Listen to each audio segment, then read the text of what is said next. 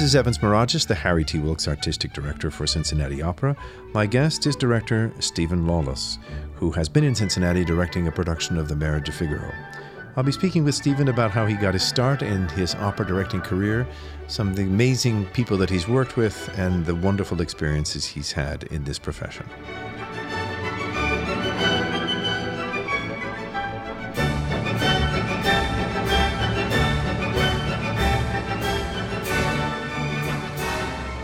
Stephen, could you start by giving us a sense of maybe one of your very first theatrical memories? Anything in the theater, even a pantomime as a child? Well, there's something that I can be absolutely specific about, which is that where I grew up in a town called Warrington, which is between Manchester and Liverpool in England. And my school went every year to Stratford-upon-Avon, to the Royal Shakespeare Company. And I'd been a couple of times. I'd seen Trevor Nunn's production of Antony and Cleopatra. And I went to see a production of Richard II by a director called John Barton. And I'd seen one of John Barton's productions before, which is The Twelfth Night, with a young unknown actress called Judi Dench in it. And I saw this Richard II, and it was absolutely life-changing for me because... it wasn't realistic. It was very symbolic, metaphorical. And I remember my classmates sitting watching it and not having a clue what was going on. And I was shaking. It totally changed my life. Can you point to something in your upbringing, or did you read a lot of books as a child? Where did this, looking back on it, where did this particular sensitivity, this kind of openness to theatrical gesture have its genesis for you? I have, with that, I don't really have much sort of idea. With music, I can put it down to that, my parents were that generation where the radio was on more than the TV was on. So there was always music around. And actually, when I started to get interested in classical music and opera in particular, it surprised me that I recognised so much of it because it had just been sort of, as it were, splashing around the home, So how did you take your very first steps as a professional in the theatrical and musical world? I owe a lot to good fortune. What I did was in my final year at school is I'd seen lots of opera productions, I'd seen lots of theatre productions, and I kind of decided that, I don't know how, that I wanted to be an opera director, which, working class boys in Warrington, don't really do. And quite by chance, I saw an interview by the renowned British director John Copley in the Times in London. So I wrote to him, and I didn't hear anything for 3 months. And I'd sent the letter to Covent Garden, and John had gone from Covent Garden to Australia to do a show. Covent Garden had sent the letter to Australia. John had then gone to Hawaii for a holiday. 3 months later, I get a letter from Hawaii. How bizarre and exotic that was. Fate wanted that letter to reach you. Well, absolutely. So this letter turned up, and he said, okay, you want to direct operas, come and see me. So I went and saw him in London. And there existed then... in London, a thing called the London Opera Centre, which was a postgraduate place. And John, I was 18 or something, and John said, he's not a postgraduate, but you have to take him. And they said, he's too young. And John said, if you don't take him, I'll never do anything for you again, which, incredibly kind of him. And so I did a stage management course there. I was terrible at it, but it gave me the inroads, it gave me a vocabulary, if you like, into this profession I wanted to be part of. Did you call any shows when you were at the centre? Years later I called shows at Glyndebourne, and I was so terrible that they made me an assistant director as soon as they could. But it is interesting how, fortune does play a part in this, because at this London Opera Centre there was a soprano called Mary Clarkson, who had been the librarian to Benjamin Britten and Peter Pearce at Northborough. And Mary said to me, look, they're looking for a stage manager for 1 week to stage manage a series of opera courses. Joan Cross, who was, the lead in lots of Britain's operas, was doing And this was at Aldborough? This was at Aldborough. Okay. She was directing scenes from Bohème. Peter Pears was directing scenes from, I think it was Paul Bunyan, this early Britain opera, and a guy called Malcolm Fraser, who was in charge of an opera course in America. He was English, but who I knew was directing a little bit of the Magic Flute. So they said, Mary said to me, they're looking for a stage manager. Would you go for the week? So I got permission to go, and I went. And there was nobody there doing the scheduling, so I did the scheduling. The next week, there was an oratorio and leader course, and they said, look, will you stay and stage manage and schedule that? So I ended up staying for 3 months, doing all these. It was a fantastic experience, leader courses. And then Scottish Opera came to do a couple of performances. And I met David Pountney, and David let me go and observe, be an intern, if you like, on a couple of shows in Scotland, and that's how I got into it. Before we leave Aldborough, because I think for anybody who loves the music of Benjamin Britten, one reads often that although he composed wherever he was, but particularly, let's say, after he moved to the village, that the spirit of Aldborough, the sensibility, the surroundings, the atmosphere pervades his music. And I'm wondering if you could offer a recollection of the place and the coast and what it felt to be there, what it felt like to be there. Well, I as I say, I sort of grew up in this, in northern industrial town. But this place is absolute. I mean, Aldborough and Snape, that whole sort of East Anglian landscape is phenomenal. I mean, it's very flat. These massive skies, and the wind just blows in off the North Sea. We should be playing in the background now the very first of the sea interludes from Peter Grimes, or the right? storm sequence, storm interlude. But it was, and I do remember I was there for 3 months. The day before I left, I remember coming out of the place I was staying and looking out over Snape Maltings and looking out over the reed beds to the sea in the distance. And there'd been this big storm, but the sun was coming through. And it will be an image that always stays with me, the sort of, beauty, wild, raw beauty of this place. You were there as a very young man. Benjamin Britten had passed, but Peter Pears was still there. Britten was still alive. It was the year before he died. What was the spirit of the festival? If you had to categorize what the working atmosphere was like, or what's an ethos that was? Well, what I loved about it is actually what I loved about the years I spent at Glyndebourne, the early, was that there was still this air of the amateur hanging over it. It wasn't sleek and professional, and as it is now, it was still this sense of, I don't know how to call it really, sort of post-war make do, and rationing was off, but it felt like rationing was certainly off. But it was, the people that were running it were ex-army and aristocracy, and if production went on, everybody chipped in to help make it work. There was that sense about it, and I think it's a very sort of English as opposed to British phenomena, and I rather loved it. And totally approve of it as well. It seemed to have really made an impression on you, because you have, even though you had a short stint there, you have throughout your career loved attaching yourself for a lengthy period of time to an institution, to get stuck into it more and to make it more your own, as it were. Well, I think it's partly because I'm an only child that I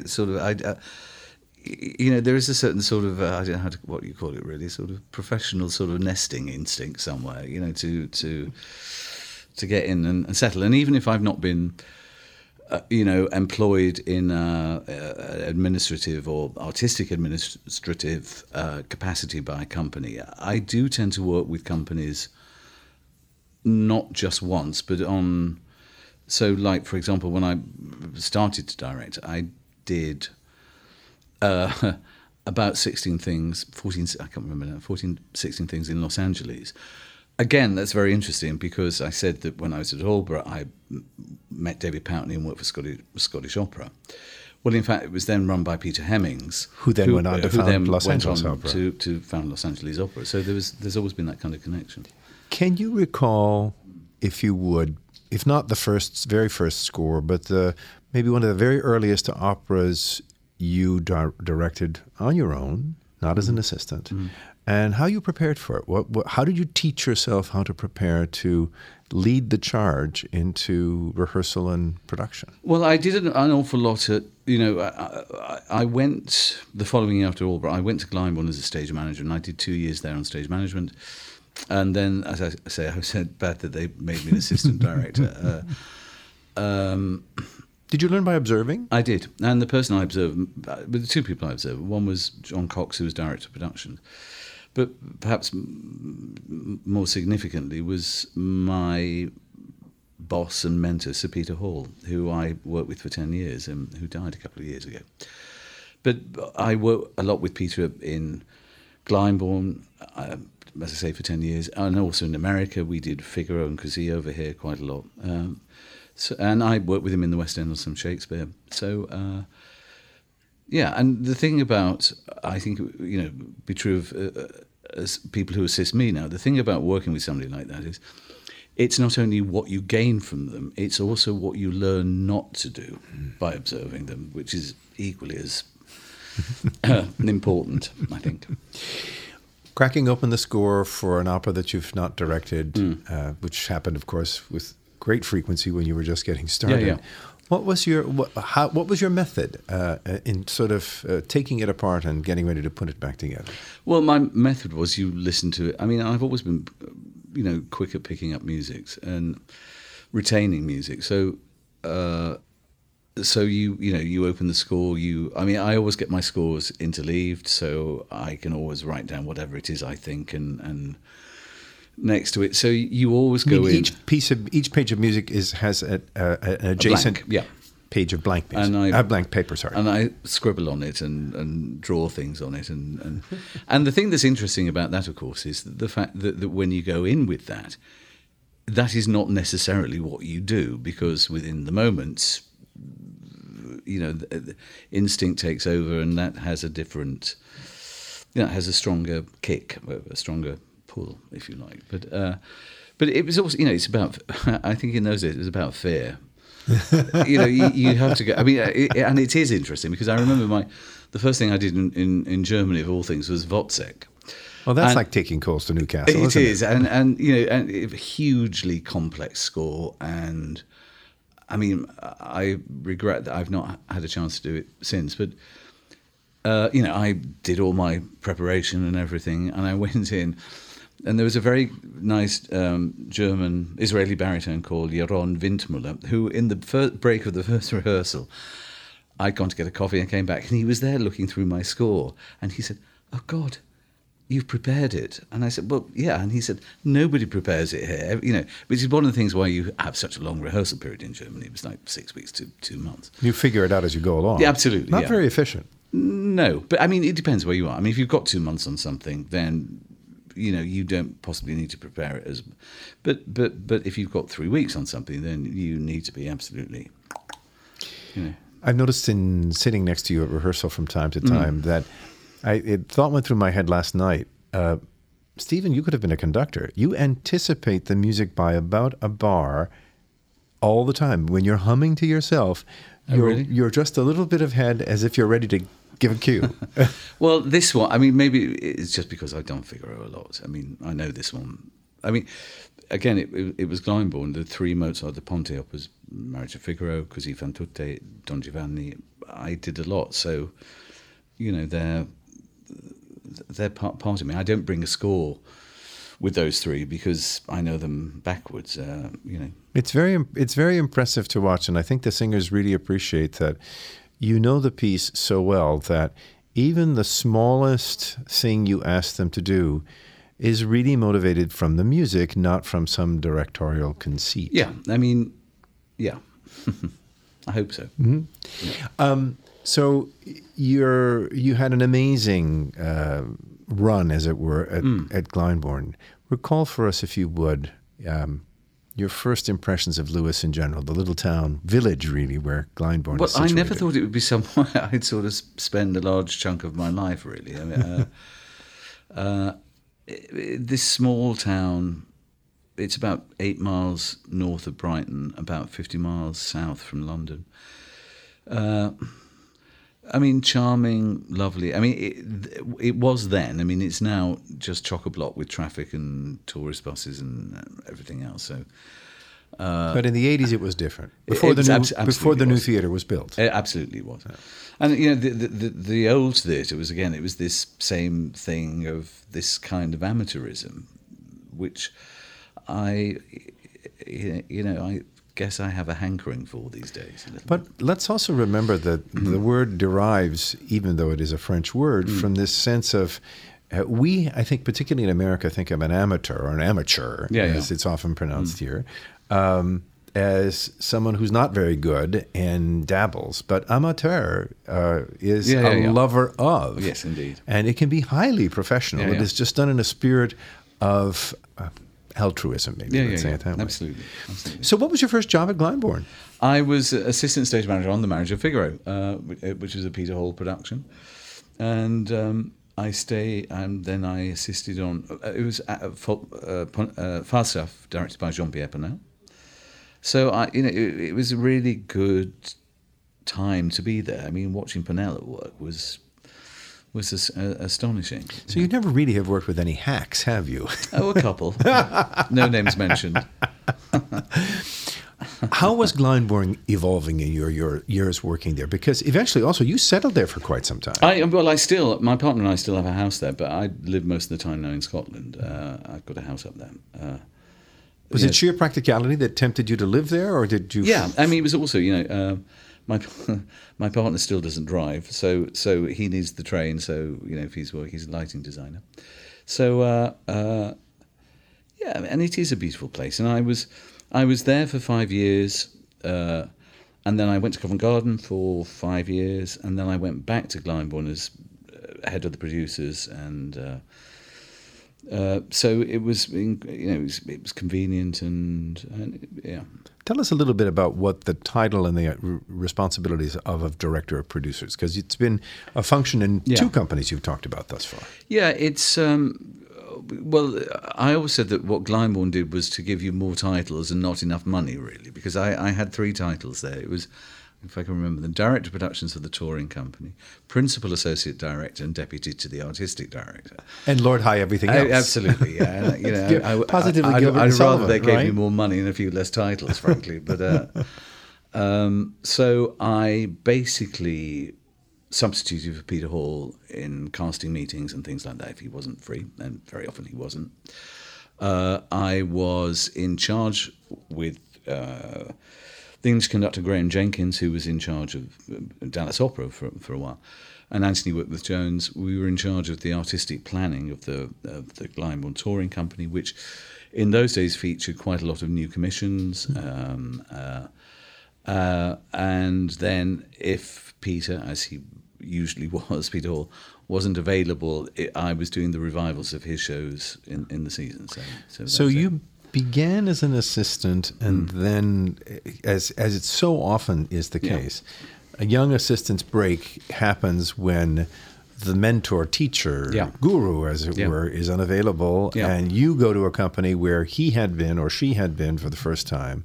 The company says, "Oh, we really like your work. Would you come back and do something for us on your own?" That's exactly what happened with LA. I was doing Peter's production of The Marriage of Figaro and Così fan tutte in LA, and Peter Hemmings remembered me, and Peter said, "Okay, well, look, we've got an Ariadne coming up, or we've got a Ballo coming up. Would you how are you fixed?"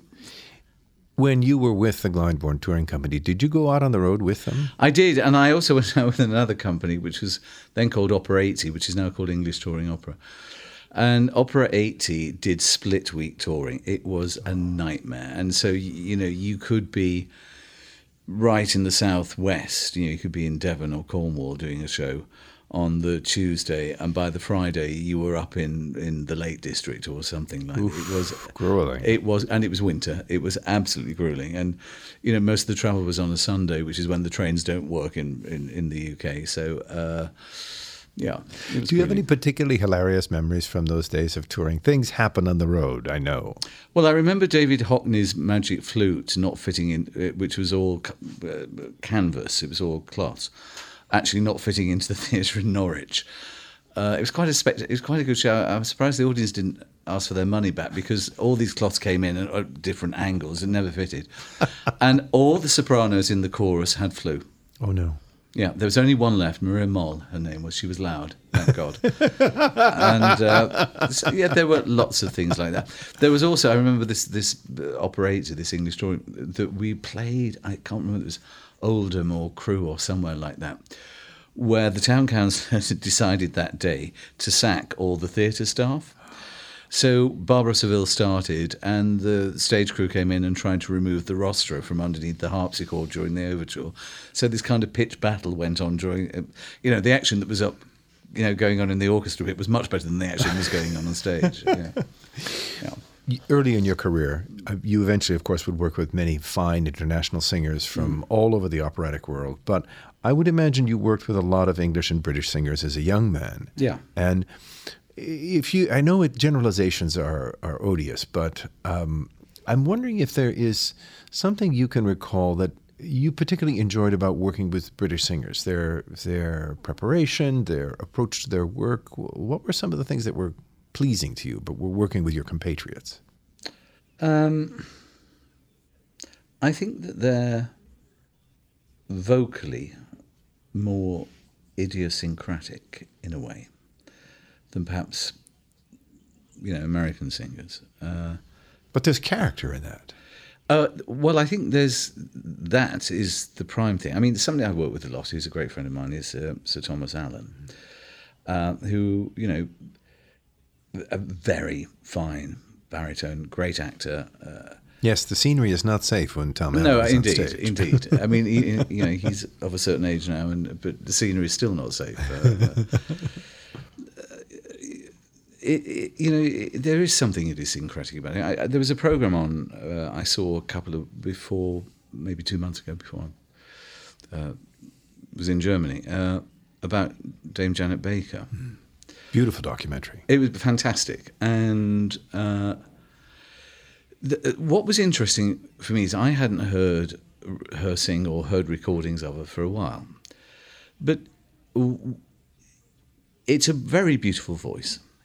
I wouldn't say it's a sort of great mezzo voice in the manner of Christa Ludwig, let's say, or something like that.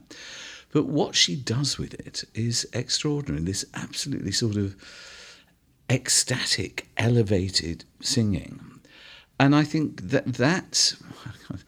I'm going to be strung up when I go back to the UK for saying this, but I think, that's what I think I like about it. There's a lot of English singers do not have the kind of technical assurance or glamour of sound that possibly you may get in America, or actually these days you might get in Korea. But there is something else going on about how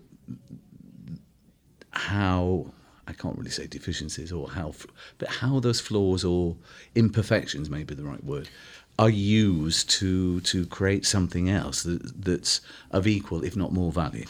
I've had the good fortune in the decade that I lived in the UK to hear 2 or 3 generations of great British singers and work with many of them. And something that I always take away is their total dedication to the job at hand. And it's not workmanlike at all. This is a privilege to do this, and I intend on making the most of it. I remember very vividly, we made a recording at the Decca Record Company of the Serenade to Music of Ray Vaughan Williams, which is scored for 16 solo voices. And I did all of my research and, what were the voices that sang at the premiere. And so when we went to reconstruct a way of doing it for Roger Norrington, I called managers and I said, I want someone from your roster who's never made yet a recording, and I want one of your best veterans. Yep. So we had 8 then up-and-comers, and then 8, including Robert Lloyd, who was already probably about 70, mature artists. And to watch the recording session of this was to get a lesson in passing the torch. Yeah. These older singers were so generous with these youngsters, and there was such a spirit of camaraderie, and it could have been a party. Yes. And I love that spirit of working with English singers, all British singers, but English singers who just really, and again, I'm lambing with faint praise if I say it this way, but get on with it. Yeah. But there's also something else involved, which is, I can't remember who said it. Somebody described England, and by implication Britain, as a land without music. And I do kind of know what they mean, because, there was Purcell, there was Benjamin Britten, we bought Handel in, and everything else. But the tradition in the UK is of course the spoken word. That's what we have, and that influences singers. Oh yes, probably more than anything else. I mean, but in a positive way too. Absolutely, no, I totally in a positive way, and it is a kind of crossover. I mean, Daniela Denise, who has just been doing Man of La Mancha, as well as doing Massenet Cendrillon in Glyndebourne. She's been doing Man of La Mancha in the West End. So, there is that kind of crossover thing there, the colours. And it's commendable. I totally agree. Your career still has, maybe is in its high noon right now, but you do have quite a few productions that you have done, and I'm wondering if there are one or two that stand out as I'd love to have that experience again. Yeah, I mean, I know it's like asking someone to name their favorite child. No, but I tell you one of the things that does stand out, because it was totally my project, and you mentioned Roger Norrington, is, somewhere in the mid-'80s, I was sort of thinking I had become sort of the best assistant director in the UK. Not only working with Peter, but I'd worked at Covent Garden with Elijah Mashinsky, who's a great friend, and with people like Andrei Tarkovsky, who only did one opera production. So I was kind of sort of, I don't know what the word is, settled, I suppose. I was, and you were comfortable. Yeah, there was regular money coming in, and I thought, can I settle for this?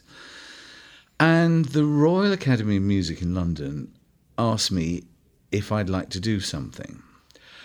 And one of the things about working at Covent Garden and having a weekly pay packet was, just down from Covent Garden there was something called, I think it was called the Classical Music Centre, which was CDs in those days.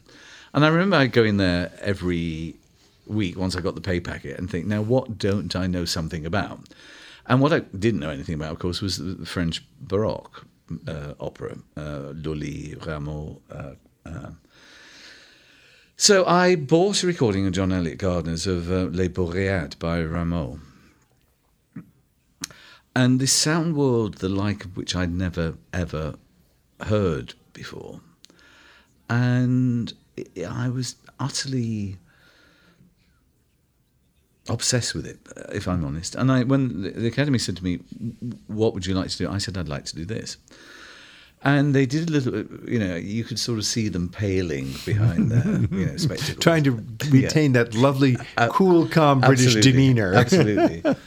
And they got Roger Norrington in to conduct it. We had, it is fiendishly difficult music. So we had to doctor some of it. There was a guy in it called Christopher Ventris, who's now a Helton tenor, sings at the Met, sings Vienna, all over the place. Not the French Baroque is not his stuff, but we managed to rewrite it for him and everything else. It's like using a sledgehammer to kill a fly. It is, absolutely. But it still remains the best thing I think I've ever done. Because my commitment to it was absolutely, it was my thing. It was my,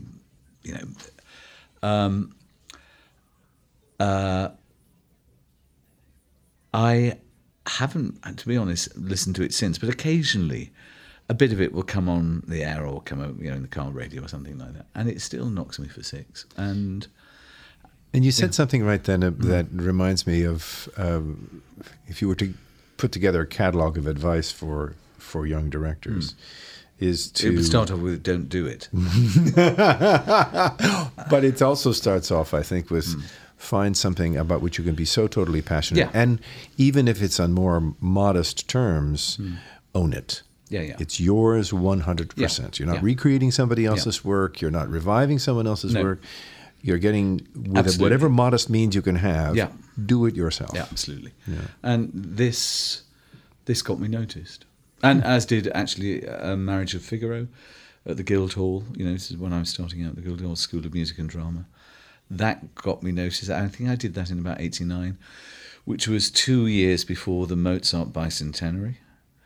And so doing a really good production of The Marriage of Figaro, I got, I think, 3 jobs from it. Figaro's Dallas, Toronto, and Hong Kong, I think. Have you been something of a Mozart guy? Well, I suppose being at Glyndebourne, that's what you tend to get thought of as.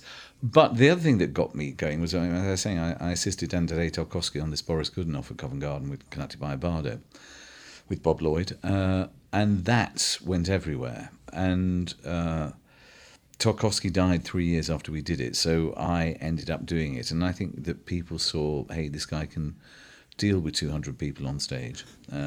Yes, because it is almost like running a circus, isn't it? It is. It is. And again, what was wonderful was that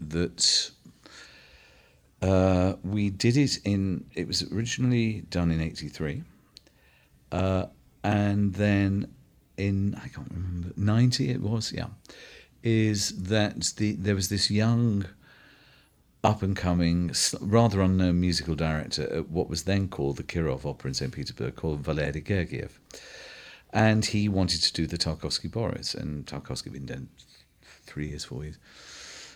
So I went there to do it, and You went to the Kirov to do it? I went to the Kirov. It was extraordinary, absolutely extraordinary, because it was just on the cusp of Glasnost and Perestroika, and there was a kind of, I didn't know what we were going to get, but there was a kind of thirst and need from the people involved, like the chorus, for example, to do something that was not just stand and deliver, was to show that they were as good as dramatically as well as vocally as any other chorus in the world.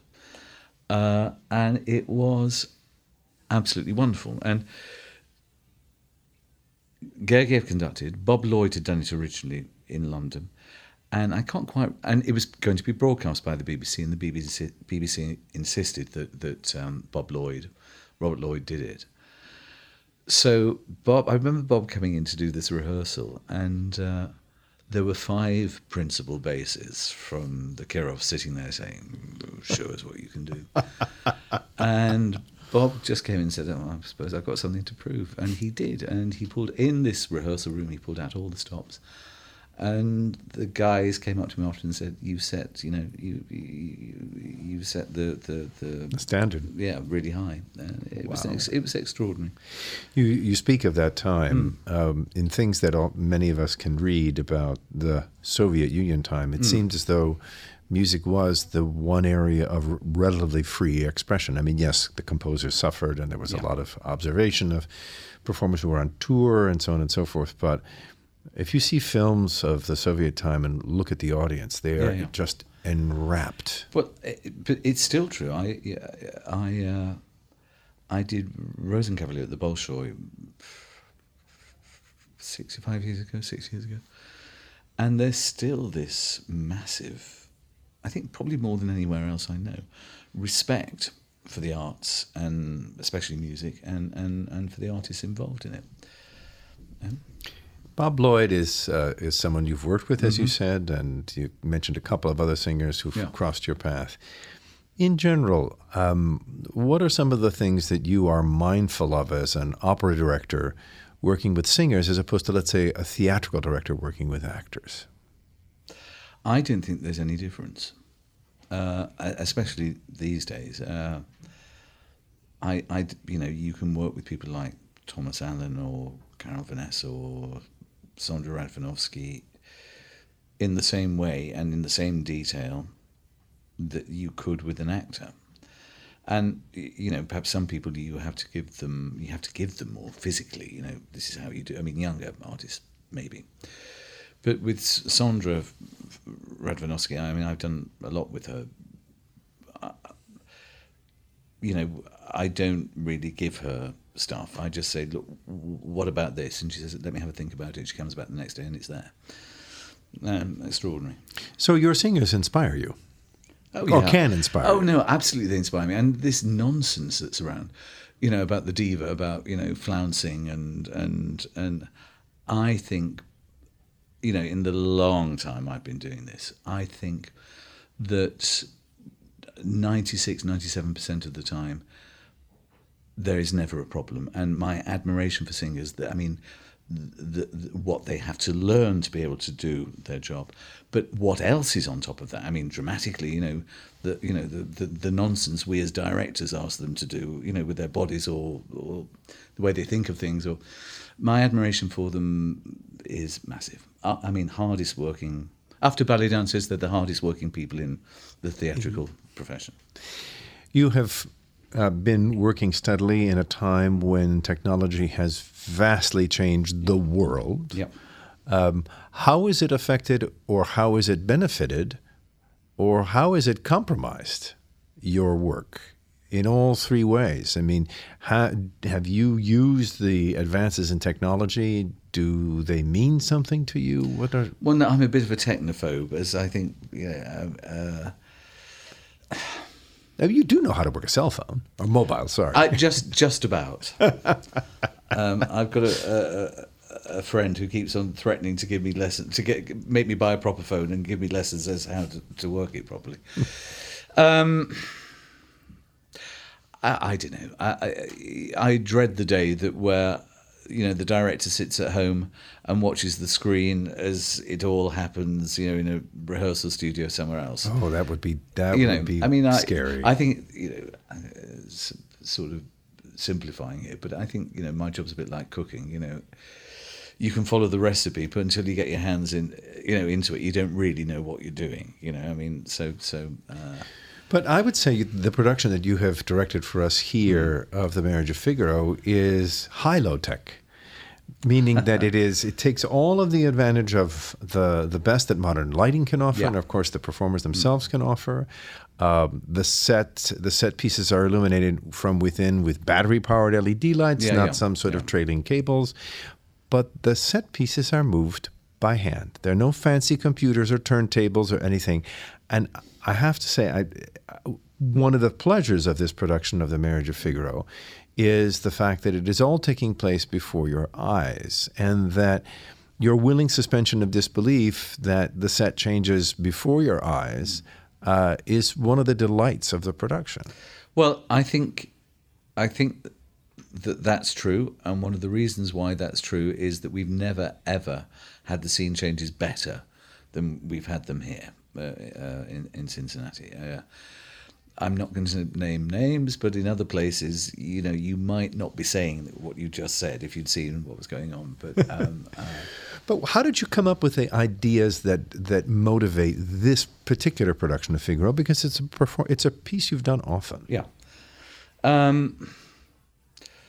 Well, I was working with. Because it's a piece I've done often, I try to use a different. Well, in fact, I have always used a different designer, to get a different eye and a different look to stimulate me. And it was the first thing I did with the British designer Leslie Travis, who I've worked with quite a lot now,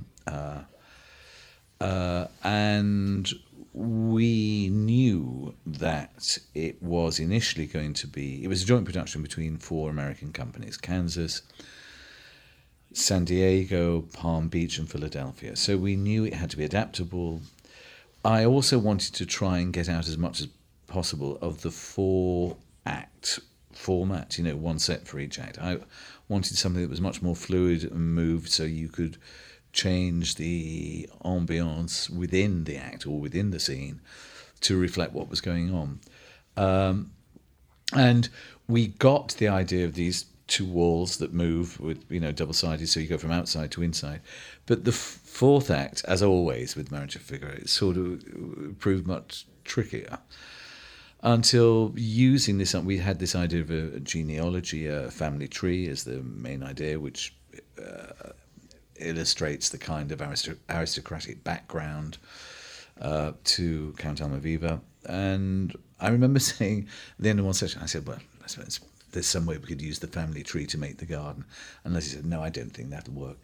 And I left and I came back, and by the time I come back, he'd actually made it work perfectly. So, yeah. There's a moment in the third act towards the end where, backing up a little bit, it is the stories about the mariage of Beaumarchais and the Marriage of Figaro are all pretty well known. That the original play was banned. The original opera had to go through all sorts of censorship and hoops in Vienna. So revolution is in the air. The relationship of Figaro to the Count, who was his former buddy, as it were, in the earlier story, has changed, and so on. And you've chosen to really emphasize that at the end of the third act. Yeah. Talk us through the way you came to that and what you do at that point. Well, I think I would argue with you that in the Barber of Seville, that Almaviva and Figaro are buddies, are friends. Okay. I think the mistake that's made with all these pieces is that we assume that, for example, with the Countess and Susanna, that there is a natural order of familiarity and friendliness between them, which I think would be alien to the 18th century. Is that those class distinctions remain very strong, rigidly in place. Mm-hmm. And what you have to do if you want to illustrate this, that there is something that transcends class, you just have to find the points where to do it. But the thing that is extraordinary about the piece, and the play it was based on and the opera, is, Napoleon said that Figaro is the revolution in action, and it is. It totally undermines the idea that there is a class that believes itself fit to rule. Now that doesn't go away. What we're seeing, what I'm seeing in the UK at the moment with this Conservative Party, the battle to replace Theresa May, it is fundamentally about a lot of public school boys being brought up to believe that they are the masters of the universe. Yeah. Right. And that's what Figaro does. Is it pops that bubble? It says that is not true. You may have lots of money, may have lots of privilege, but actually at the end of the day, I'm cleverer than you are. Mm. And there's a sense of at the end of the third act, there is the arrival of the chorus. Well, first you have the wonderfully sort of silly presentation of flowers by the young maidens, and then you have what is nominally the wedding scene. Yeah. But you do something that is actually very disturbing in a very wonderfully theatrical way. Describe it for us, if you will. Well, it's the whole point. The whole point about the wedding is that the Count doesn't want it to happen. But there is this, it's democracy. There is this force of numbers that comes on and says, we want it to happen. So, And the dance is, while the dance is elegant, the dance is done with a kind of ferocity. It is. That is very threatening. It is. That's exactly what I wanted with it. And the Eric Schoenvogel, who was the original choreographer on it, we spoke a lot about this, is that it's not just a kind of divertissement. It is something hard-edged and aggressive and challenging. The revolution is at the door. It is. Yeah. It is.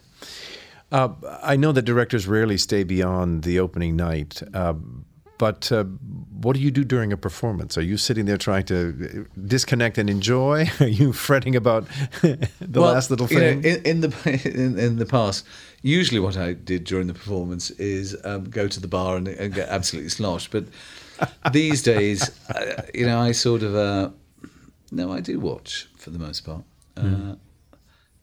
I went through a phase when I did this Wozzeck in Germany. The first thing I ever did is that we did it without an interval, as was originally intended. Wow. It's a short piece, hour and a half of music. Yeah. But intense. But intense, and it does mean that the scene changes have to happen with the music. And I remember that scene change number 2, let's say, or scene change number 3, didn't quite happen, but only by a couple of seconds. And I remember kind of screaming and running from the theatre. And for about 10 years, it took me a long while to actually come back to watch things. But I do watch now. I know you have directed a really great number of titles in your career, and we've spoken of this before. But would you share with the people listening? What's your bucket list? What are a couple of things, and why that you yet to do? Well, you know what they are. You know what they are. I mean, because I keep on, coming up to people like you all over the world and saying, how about let me do this? It's only natural. And if you didn't, I would be disappointed. There are certain pieces that I've always wanted to do that I've never done. Top of the bucket list is Don Carlo or Don Carlos by Verdi. Well, stop right there for a moment, because it is Verdi's sort of kitchen sink opera. There's everything in it imaginable. Yeah. What is something about Don Carlo that just compels you? I think it's the same thing that compels me about Figaro, which is this sense of injustice, I suppose. And world order changing. Yeah, and unfairness, and world order having the necessity for world order having to change. Yeah. And it's an opera also, I think, that because of its complexity and because of, flaw is not the right word to use it, but because it is this piece that Verdi continued to tinker with. Yeah. Not unlike Simon Boccanegra, where he was just not quite happy, or Macbeth, where frustrated. And I think one of the glories of it is that he never really gets the ending right. I mean, I think there is 3-4 different endings to it. And it's all, where does this, magical sort of Deus Ex Machina friar voice appear? But it is this kind of, it's the same thing that drives Figaro, is the same thing that drives Don Carlos, I think, which is this kind of liberal consciousness, and that. So Don Carlos, which is, I think, people who don't really, I don't know how to put this, know opera, sort of think it's actually something, snooty and only thing posh people do and all that. But it's not. What drives it are these liberal ideas, and I would say that's generally true of art. I think, But that's really what interests me. And another thing on the bucket list, and it drives me. I want to do it at the same time. Is Madame Butterfly. I've never done it, and again that sense of injustice with it is I find that very moving. Are there any operas you would prefer not to do again? Oh, lots. Freischütz. Sorry, I shouldn't say that, because I did it. I did it in Norfolk, Virginia, a few years Beautiful back. Music and incomprehensible plot. Yeah. And really tough to stage. Yeah, I thought we had a good idea for it, which was that Washington Irving was a contemporary of Weber's. So we set it in America. We did it in English, same, and so it became Sleepy Hollow and the Headless Huntsman and all of that. That's a lovely idea. Well, it's a good idea, but unfortunately, the piece just doesn't quite. Dramaturgically, it doesn't hold together. No, it doesn't. But boy, the music is gorgeous. It is fantastic. Yeah, we've just had a production by an opera company here in Cincinnati, and it proved again the piece has glories in it, but it's really difficult to pull off. I've often thought it's one of those operas that if some great filmmaker or some great video designer got their hands on it, they might be able to make some. I think there were a couple of those kicking around. I think there was a film made in the 60s in East Germany or something like that, in Dresden or something, that did it. But it's a tough one. If you were to advise a young director just starting out, someone who had that same spark, improbable spark that you did as a kid, what's some advice you'd offer? Particularly for someone wanting to get into this somewhat even smaller subset of directing of opera.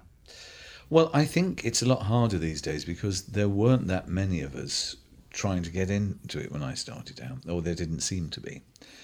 Whereas now, I think there are lots of people, and there are more opportunities, there are greater opportunities.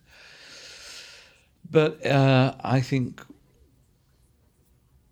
I always thought that one of the mistakes I made was to assist for too long. But in retrospect, I'm not entirely sure that that's the case. Because, a production of The Marriage of Figaro, somebody else's production of The Marriage of Figaro, I know whether the director knows it well enough.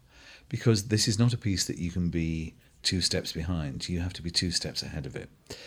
And I saw something, I'm not going to say where or who, I saw a production of it, where you knew that the director just hadn't been able, because it is so fast and so complex, especially Act 2, the Act 2 finale, been able to sort of grasp the material and try and turn it into, and try and ride it, if you like. It was riding him, and you can't do that with Figaro. And the only reason I know it so well is because I spent a long time assisting Peter on it, and I must have sat through at Glyndebourne, 100 performances of each one. So you absorb it.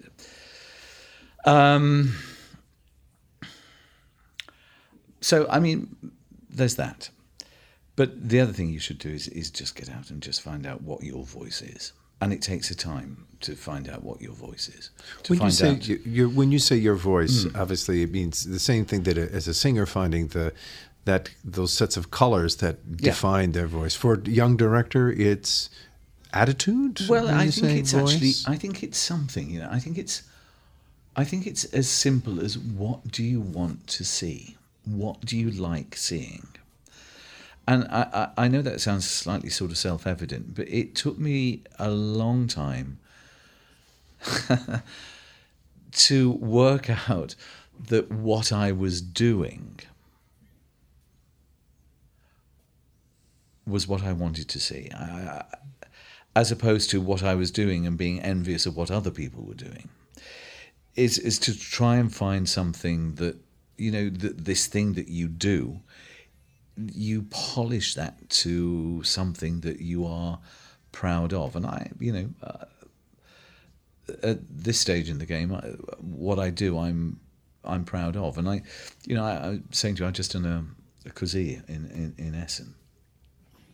And I think the thing about the Così in Essen, I think the thing about this Figaro, is that when you watch it, it doesn't come across as an opera. It comes across as a play. And I think that's a good thing with these pieces, with these 18th century pieces. You couldn't direct Puccini in this way. You couldn't direct Verdi in this way. You couldn't direct Wagner in this way. But with the 18th century stuff, you're still given a little bit of license in that respect, particularly in the alteration of recitative and set pieces. Recitative is always looked upon as a kind of, this Così I've done in Essen. Recitative is always looked upon as a kind of something you have to bear until the nice music comes back in. But it's not. It's what drives the plot. And for an opera director to be able to have that kind of flexibility is an absolute joy for me. Yeah. I ask all of our guests a small set of the same questions to get a sense of continuity and also variety, and especially for a first-time visitor to Cincinnati, some of these may not apply, but I'm going to ask them anyway, and you can say pass. Okay. What do you usually have for breakfast? Well, it depends whether I'm smoking or whether I'm not smoking. If I'm smoking, then I don't usually have breakfast, but I've quit for 3 days now. So, bravo to you. So a couple of pieces of toast with some honey this morning. Apart from Sundays. When you have a big fry-up, right? It's a big fry-up, yeah. Good. And good old-fashioned English fry-up. Absolutely, yeah. How do you deal with stress? It's going to sound awfully sort of pretentious, but I don't really get stress anymore. I don't. That's how you deal with it. You say that there is. I obviously did. I obviously did, and I guess at some points in my life, I've smoked too much and I've drunk too much, and I guess that's how I dealt with it. But at this stage in the game, you don't. I know something. Mm-hmm. I know something which I didn't know when I started out. I know I can get the show on, and when you start out, you don't know that. Mm-hmm. But I know whether it's something good like this, or whether it's something not so good like, dare I say, Freischütz, I can get it on, and I can get it on to a certain level. So you've reached a state of calm in some ways, and not calm in terms of passiveness, but you know yourself. Well, yeah, I do, and I know the product as well, and I know that wherever it is, I always say the most terrifying word in the German language is Klavierhauptprobe, piano dress, is wherever you are with the piano dress, you know it's going to be a war zone. And the important thing is to actually sit there, get through the war zone as quickly as possible, and then sort it out the next day. Our wonderful director of production, Glenn Plott, calls it the crash and burn rehearsal. Yeah, absolutely. It is. And you know that rehearsal, you may feel possessive about it, and you may want to go up there and change things, and occasionally I do. But that rehearsal is not really about me. It's about stage management. It's about the stage crew. It's about the wardrobe. It's about the wigs, makeup. It's you learn, and so the stress factor has gone away. Yeah, and I know that sounds. I'm kind of wary of saying that because I think it makes it sound boring, or the product's boring, but I don't think it is. It's. I'm just kind of grateful it's gone away, really. You've talked about a couple of people who have been important in your career, and I don't ask you to single out a single one, but if you had to, when you're talking to people who say, well, now my mentor was the person who gave me a real insight into my work, what would one person be for you? Well, I mean, there have been so many people people I've never met who influenced me, and like John Barton, who did this production of Richard II, this 12th Night. Giorgio Strehler, the great Italian director. I mean, when I saw Strehler's work, it opened my eyes to a completely different, very un-British style of production. Patrice Chéreau, who I did meet. But I guess the person that was most influential, influential is the wrong word, but the person I worked with the most was Peter Hall, who founded the Royal Shakespeare Company, brought the National Theatre into its new home on the South Bank, was artistic director at Glyndebourne, was director of productions at Covent Garden. A nice resume. It's pretty spectacular, yeah. What are you reading at the moment? I am reading at the moment a book by, I can't remember his name, which is terrible, which is about Cousy. And it's only been out about 6 months, and it basically, it says what I believe, which is in Cousy, fan tutte, it's not the men who make the choice, it's the women who make the choice, much to the chagrin of the men. I'm also reading a play called Mighty Day, and that's about it. And I'm also actually rather curious that I found in the bottom of my suitcase a set of Shakespeare's sonnets. I don't know how they got there, how long they've been there, but I'm reading those as well. Are there TV series or podcasts? Podcast is probably a foreign word to you, of which this is one. I did have to ask, what is a podcast? Exactly. Yeah. But is there television that you enjoy watching? Oh, yeah. I'm watching something at the moment called Killing Eve. Do you know? Yes, I do. It is utterly fantastic. Yeah. Very dark, very funny, brilliantly written, brilliantly performed. And I sort of ration myself to one episode a night. I don't binge watch.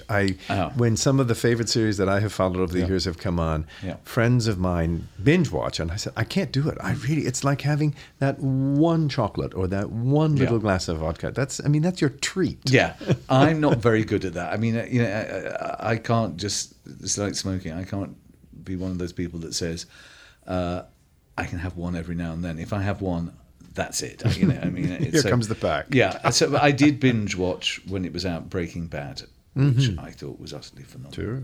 And actually, I mean, a lot of the best work is now on television. It's not in cinema necessarily.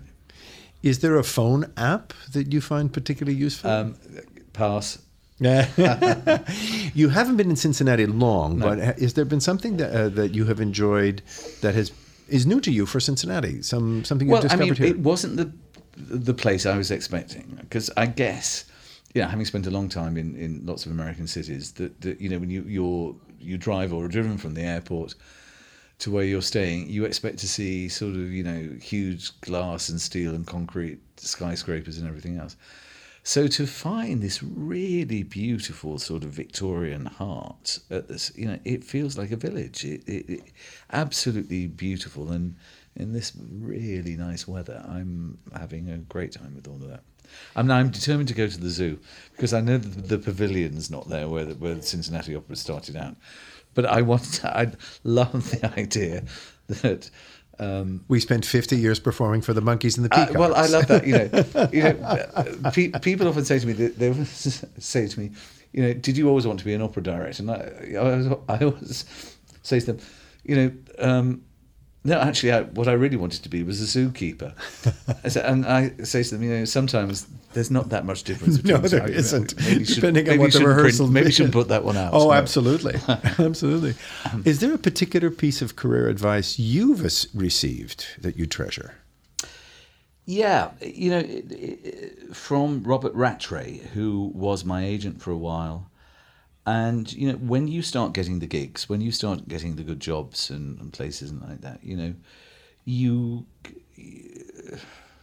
I think it is true of our business, you'd know this.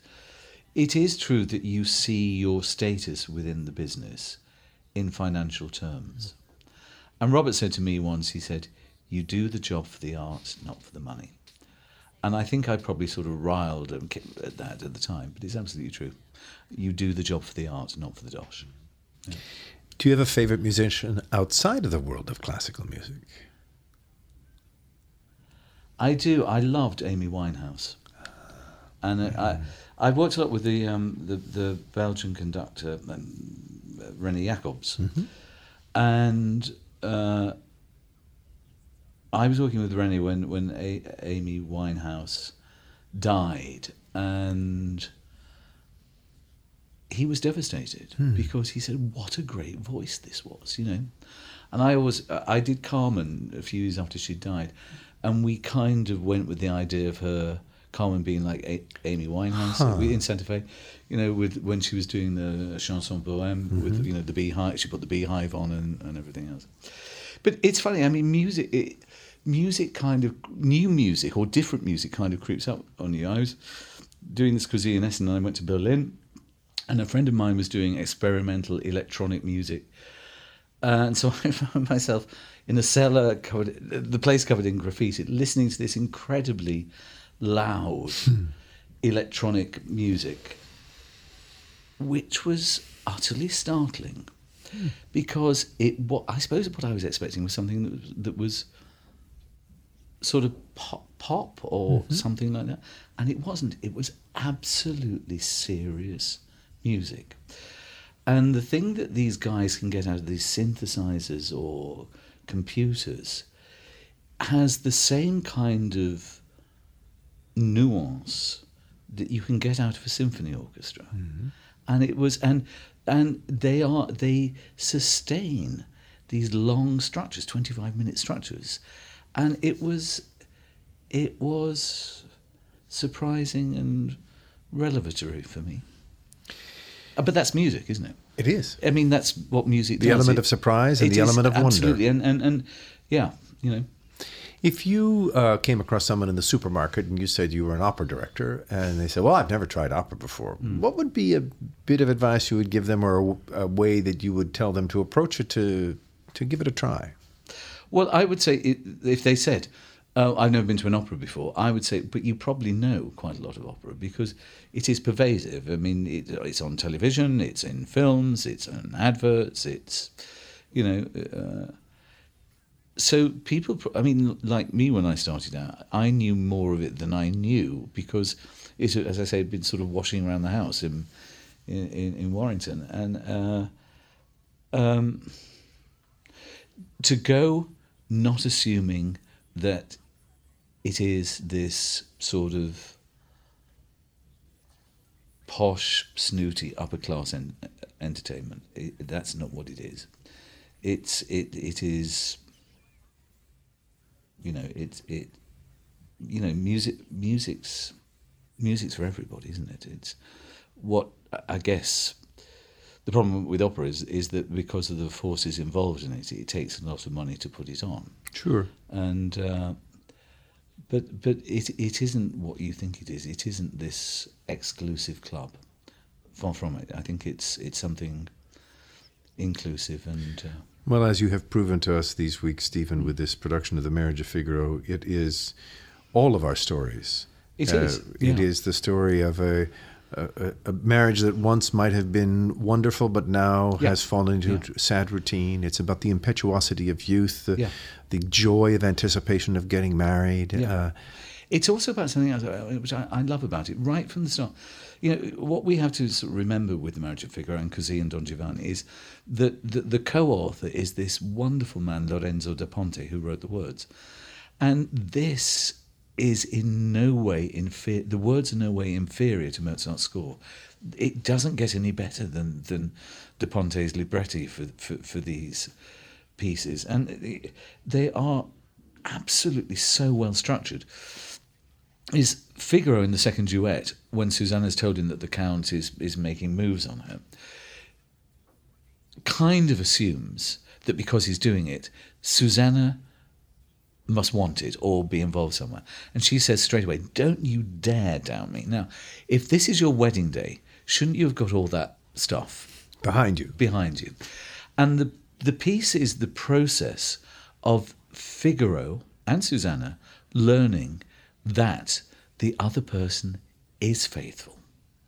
And that is the most wonderful journey and story and something to which we can all relate. Absolutely. And it is absolutely phenomenal. Stephen, thank you very much for joining us. Thanks for listening. For more information about Cincinnati Opera, please go to cincinnatiopera.org. And please do subscribe to this podcast. For Cincinnati Opera, I'm Evans Mirageous.